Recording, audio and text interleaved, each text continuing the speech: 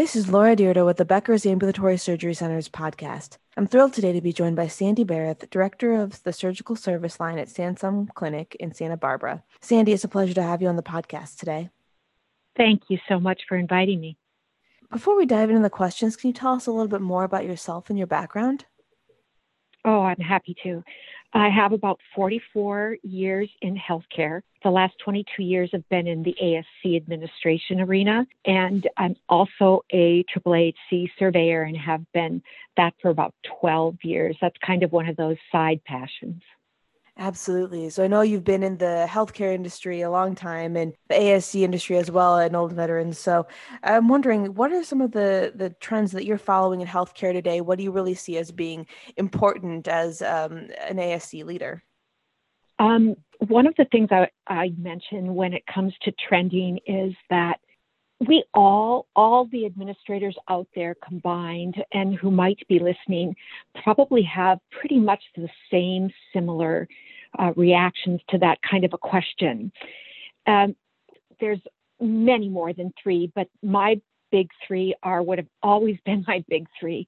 Payer recognition of ASCs is becoming more and more relevant, and the payers are actually understanding that an ASC is important and that there is definitely a vital space needed for what an ASC can bring to the table for any surgical services for that matter. Another trend that I often talk about because it is so important has to do with leadership and staff.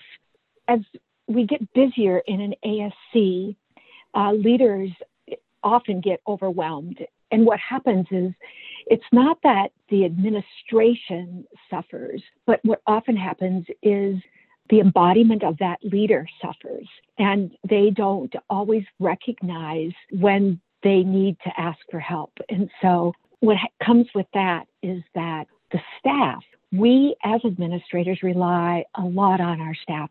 We can't do it all. For instance, we're doing about 1,500 cases in my surgery centers a month. And so I can't be everywhere every day at every minute. And so I have to rely on my staff to do that. And so what's happening with that is the staff get tired. And when you're tired, it's hard to be engaged.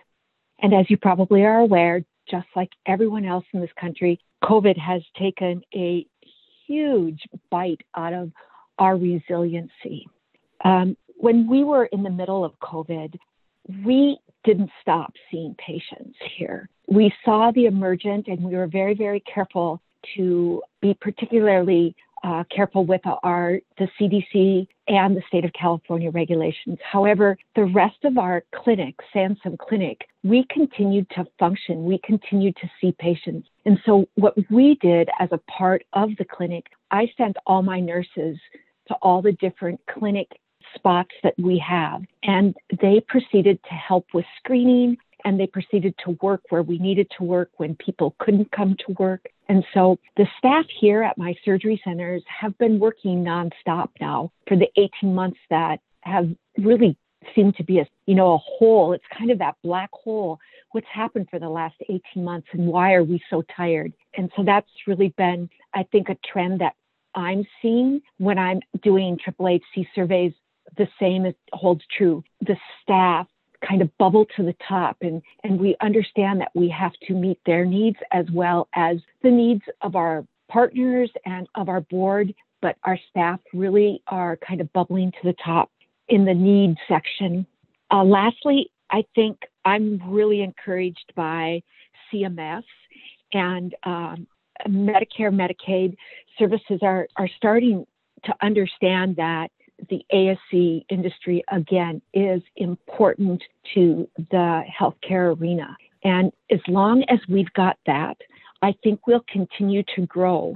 Now, will we continue to prosper has to do more with payment methodology and through the work of ASCA and through Becker's and through multiple other very, very smart consultants. We are seeing that there is a gradual change in that payment methodology. So that's one of my encouraging trends. So, yeah. Absolutely. That's That kind of everything. Absolutely. And that, covers so many different things from payers and CMS, some of their policy updates, and really recognizing how important ASCs are to the industry. And on the other side, looking at the leadership and staffing, as you mentioned, I know there's just a lot going on in shortages across the industry in terms of getting the right staff and especially clinical staff in place. So, from your perspective, what are some of the best ASCs doing or able to do to really make sure that their staff resilience is replenished after this really, really challenging year? And, how are you able to kind of overcome some of those challenges that they're facing?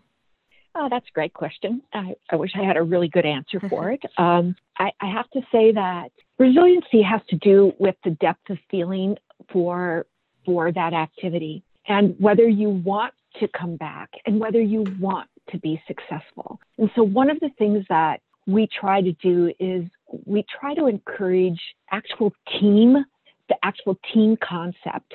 Every ASC does staffing differently. Yes, we have a routine type of staffing, but everybody does the pre-post areas a little bit differently. And so one of the things that we try to encourage is staff working together for the betterment of the patient. Our first concern, of course, is safety of the patient. And after that, our next concern is actually the patient's emotional ability to understand what's happening and that we are there for them. For instance, a staff member sees the patient preoperatively, but they also take care of the patient postoperatively. So that patient recognizes that staff member. But the other thing it does is that engages the staff member with that patient. So if they're coming in for a biopsy, the staff member goes, the biopsy was done, it was completed, and then they're also engaged in what that biopsy shows so that they can show the patient that we really care about you.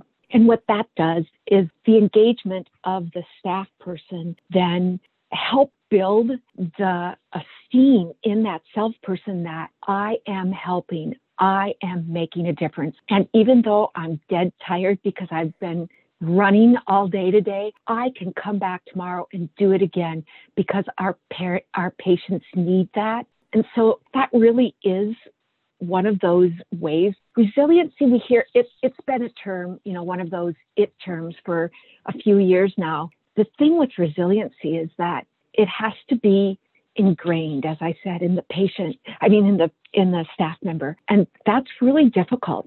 And each one of us every day when we're with our staff, we have to learn as leaders how to build that. And it mostly happens when there's connection, human connection, when there's connection that means something to both individuals. I hope that answered the question.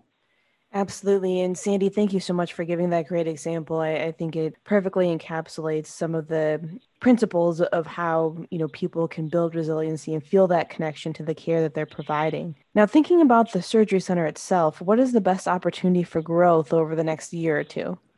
Well, for me, I'm going to go a little bit personally here just because I'm very excited. We are actually opening up 3 new rooms. So the growth in my surgery center is the ability to do more cases for the doctors that I work with. The doctors that I work with we're kind of a hybrid. We're a medical practice and the doctors belong to that medical practice. And so unlike a healthcare system that has employed physicians, we're just a little bit different. But we work really hard to make sure that we can do everything the doctors are doing. I think one thing that I'll be really honest and tell you way back when, and it was a long time ago, I was in a regular operating room and I did some really big cases back then. And I remember, these cases will always be done like this. We will always, cut open the chest or whatever it is. I realized that